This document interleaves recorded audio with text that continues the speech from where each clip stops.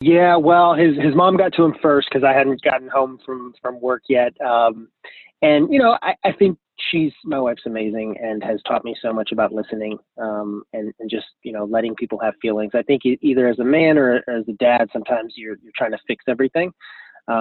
Fortunately, my wife and I have been together since we were 16. So we were high school sweethearts and together the whole way. And so she has taught me the power of listening and understanding and not trying to solve. And so I think that was when I talked to him, it was, letting him get his feelings out and letting him feel upset about it, but then encouraging him to make the most of this new opportunity and, trying to show him that actually this role he could really own and make it his own. And so that was the Mike TV role, which was like a kid obsessed with TV and video games, and he can literally be that kid. So anyways, yes, but it was a lot of listening and just, let it out, bud.